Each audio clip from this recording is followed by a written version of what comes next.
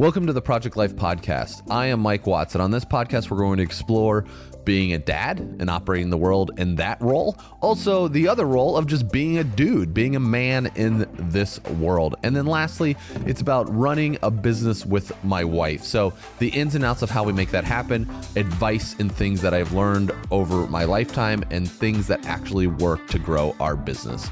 So enjoy this episode of Project Life with Mike Watts and have a great rest of the day.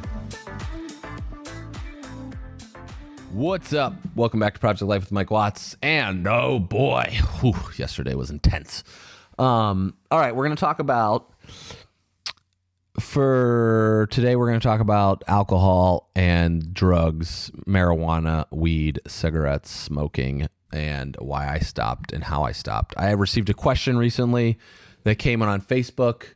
And let me explain. I'm not going to share who this actually was, because I said I would keep it private, but the question was very relevant. On multiple occasions, I've heard you talking your past of smoking pot, including yesterday's call. My question is, I've been smoking since I was 14 years old. I'm now 36 daily for the vast majority of the time. The only time I've ever quit is when I was pregnant and nursing. I have a 2-year-old who's only a few weeks older than Penelope. The day after I stopped nursing, I smoked, and I've smoked almost every day since. I know in my bones that I need to quit. The smoking is holding me back, keeping me small and numbing me out. I feel like my life is passing me by in a haze. How are you able to quit? What clicked for you, and how do you deal with your withdrawal? So here's the deal. This is exactly what I did. I wrote back to this whole response, and I said, this is what I actually ended up doing. And then she said, I'm going to explain how I quit, but I thought you meant like, let's see. I'm a little sad about your response because in theory I want what you wanted when you quit smoking, but so far it hasn't been enough to actually make me do what's going to take. So to me, it's either I don't have what it takes or I'll never get over psychologically whatever it is that's making me want to numb my life experience. So when I tell somebody exactly how I go about doing it and they write back to me and says they can't do what I ended up doing, basically the bottom line is that person just doesn't want to quit. Like it's a search. Maybe in the future they want to, but at this moment in time, they don't want to, right? And that's okay. You know, the truth is it's okay. If you're at a place where you don't actually want to change, you have an idea that you want to change, because the reality was I wanted to change and stop smoking for about 2 years or a year and a half. And then, and I wanted to stop, but it took me a while to actually move that direction to be able to do that. So why did I actually do these things to quit smoking, quit drinking, and quit alcohol? Number one is because everybody else does it.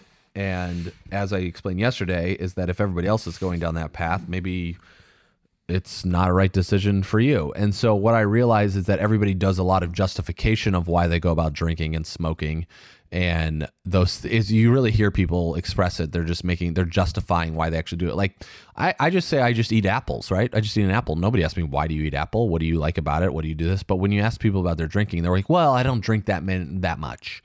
I drink like 3 times a week or 4 times a week, or only have 2 glasses of wine tonight. Like they have to prove to everybody that they're epic because they held themselves back to 2 glasses of wine tonight. It's like, who cares? Like, so what? You know?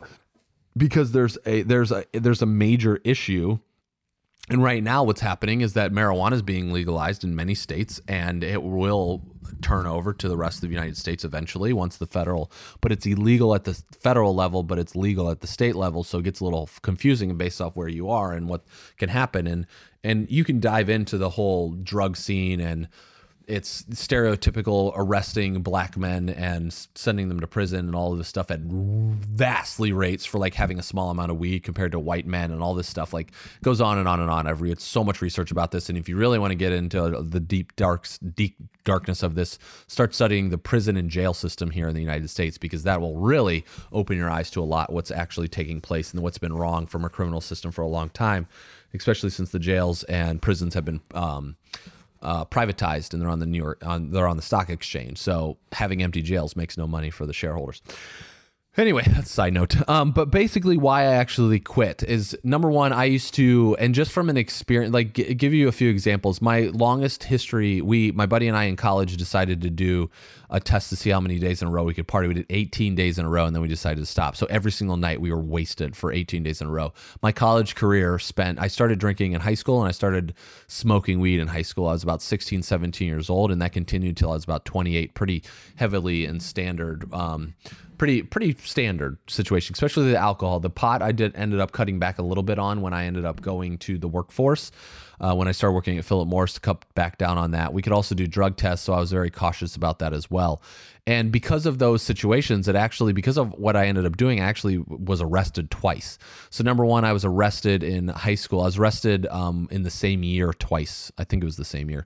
And one was for a DUI. I went and drove to a local drugstore to go get something, and I was going to go over to a friend's place, and I ended up getting pulled over on the way home.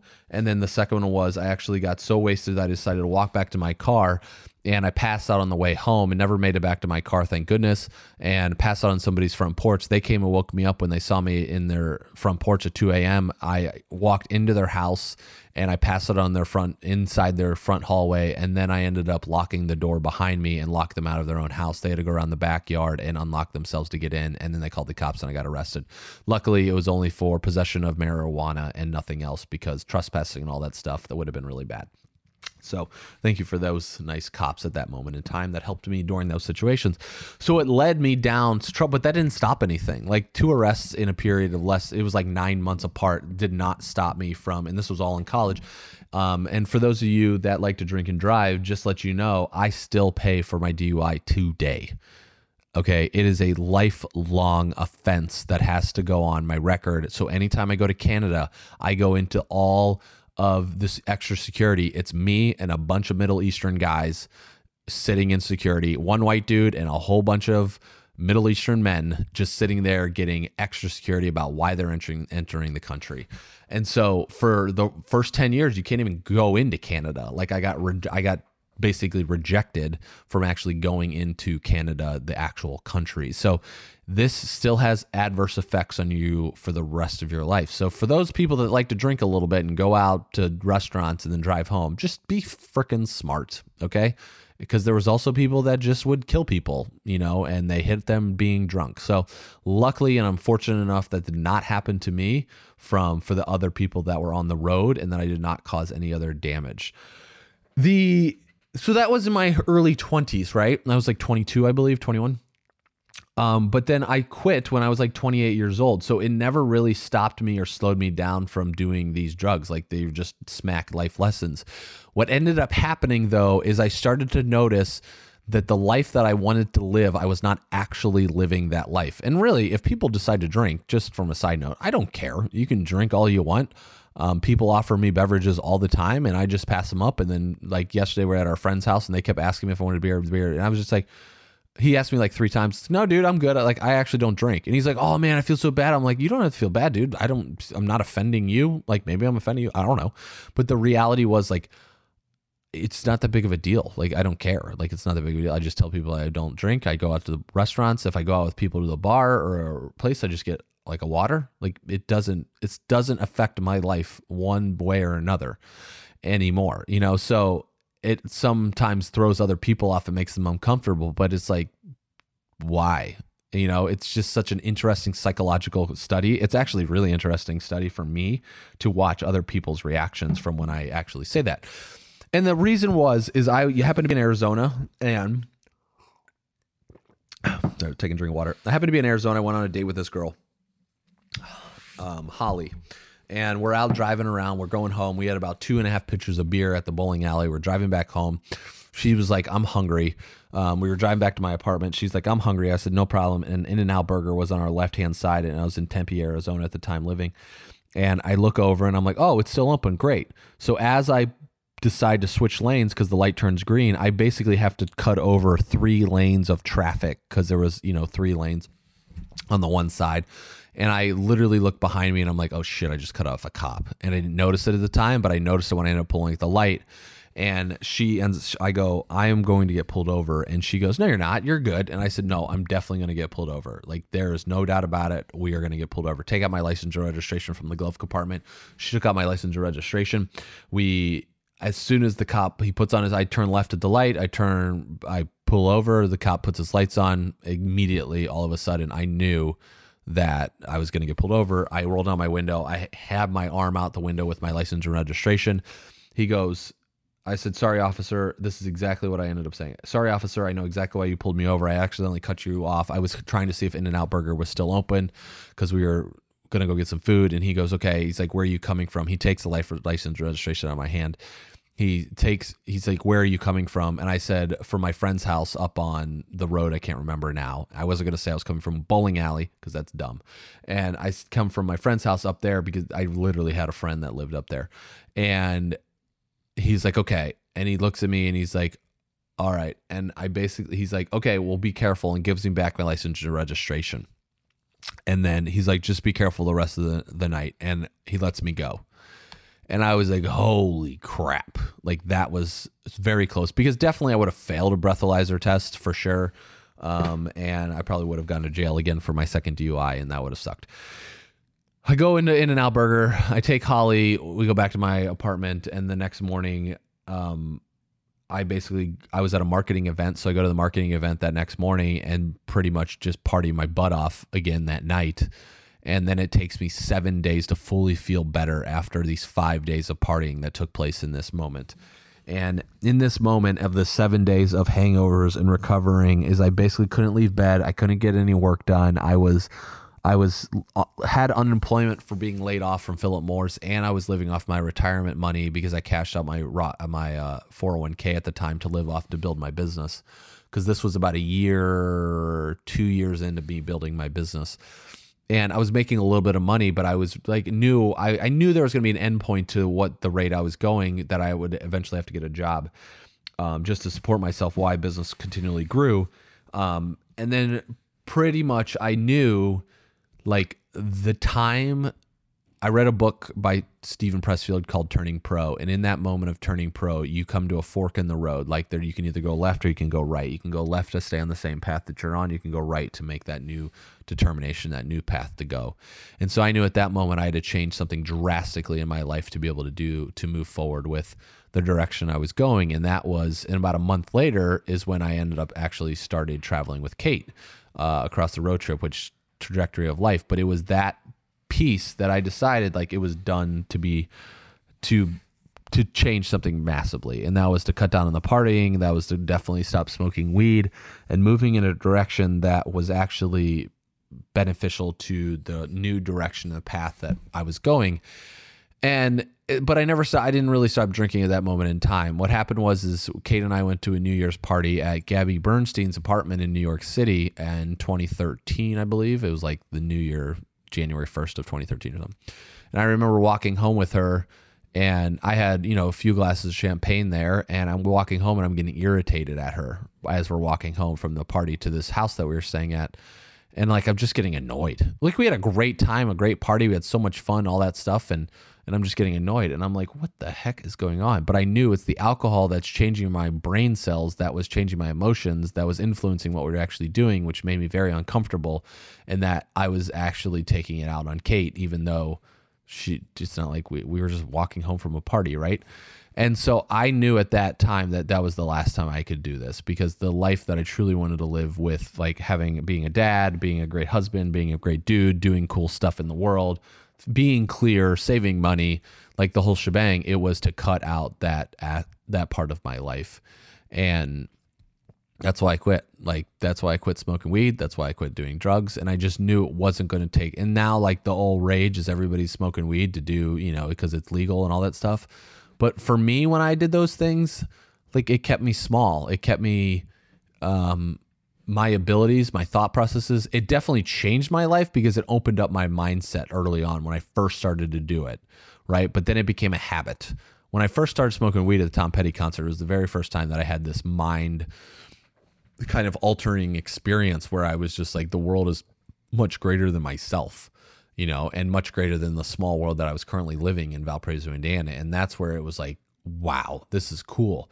And so I got addicted to like that feel, and the same thing with alcohol in college. But as you get older and you keep drinking the same rate that you're doing, that wasn't sustainable. And those feelings don't continue, because then it leads into depression. Then it leads into unhappiness for how I was living my life. Then it leads into like, well, that's not fun anymore. And then what happens when you quit drinking, it's kind of what I talked about yesterday with the body image piece and food, is that it ended up replacing alcohol, etc., with like sugary substances. And that's the piece I'm working on now to move through those, right? And over time. So for myself, it was very clear that this was not the avenue for me, but it was hard as well, because this is what I hear from a lot of people, is it creates it's like the social hangout, because it's socially acceptable to get plastered and, drink and go to parties and have beers and all of that stuff. Like, I still hang out with people now and don't do any of that stuff. Right. And so it's more of I actually had a conversation with a guy that was like 60. He's over the age of 60 about this too, because he was just like, I'm not, because we were talking about this. I was like, I actually don't drink. Just in the conversation, he's like, you don't? He's like, tell me about that. I've been thinking about that. And he's like, but it's like going to my buddies and watching football and all this stuff. And I was like, yeah, I do that too, but I just don't care. Like, I don't need to have alcohol to still have a good time, anymore in my life. And has it changed the way going out to social events or going to parties or dancing or things like that? Yes, for sure, because you have to be more in the moment than covered your mind with, when you're drunk, like, you can just do crazy things and you think you're awesome a lot of times, because it lets up that freedom piece that the self-awareness goes away, because you are just, you're altering in a different state than when you're clean. Right. And I would say I'm super clean and really able to be much more in tune with actually my thoughts and emotions. And the most dangerous thing, and for somebody that used to do a lot of weed and drink, marijuana is by far a much safer substance in the world of altering drugs than alcohol has ever been. And the reason, the fact that alcohol is legal and marijuana is illegal is actually crazy.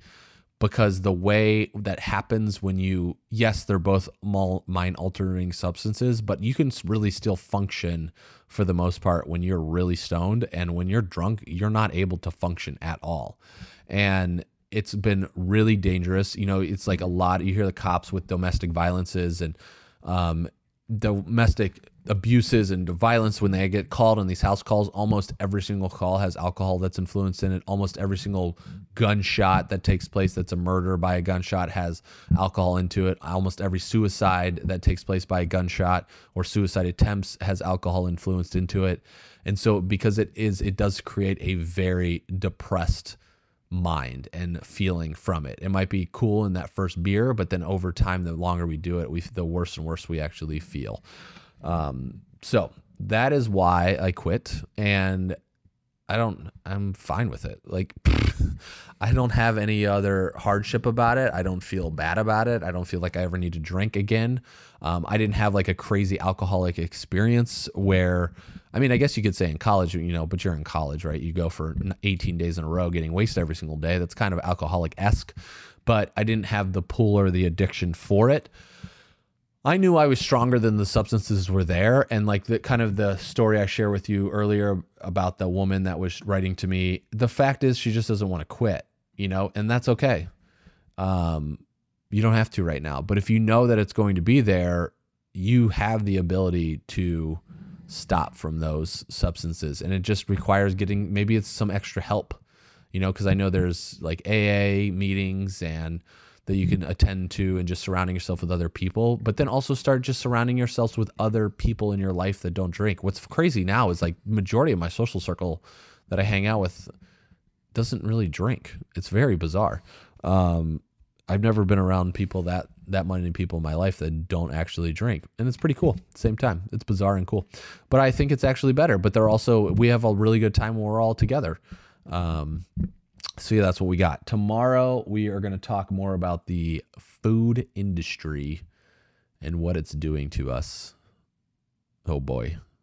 This builds off of what we've been talking about all week. Have a great rest of the day, and we'll talk to you soon. Cheers. What's up, people? Thank you so much for listening to the podcast. One last thing before we close it out and let you get back to your day. I put together a free giveaway, actually, on MikeJWatts.com. You can go check it out now, but it's download my free 3 tools to make your business life easier starting now. And I gave away 3 simple tips and things that we use in our business that hands down make our life easier, that allows for scale. It allows for solid operating structures so we can scale to the next level of revenue. So you can get that free giveaway. It's a PDF download. You just type it in. Plus, you'll also be on my weekly newsletter that goes out every Friday. And I really love it because it's 3 to 4 things that I really found valuable in the week and that hopefully you enjoy as well. So you can get all that downloaded over at MikeJWatts.com. You can sign up for the newsletter there, and I'll see you guys on the next episode of Project Life. Cheers.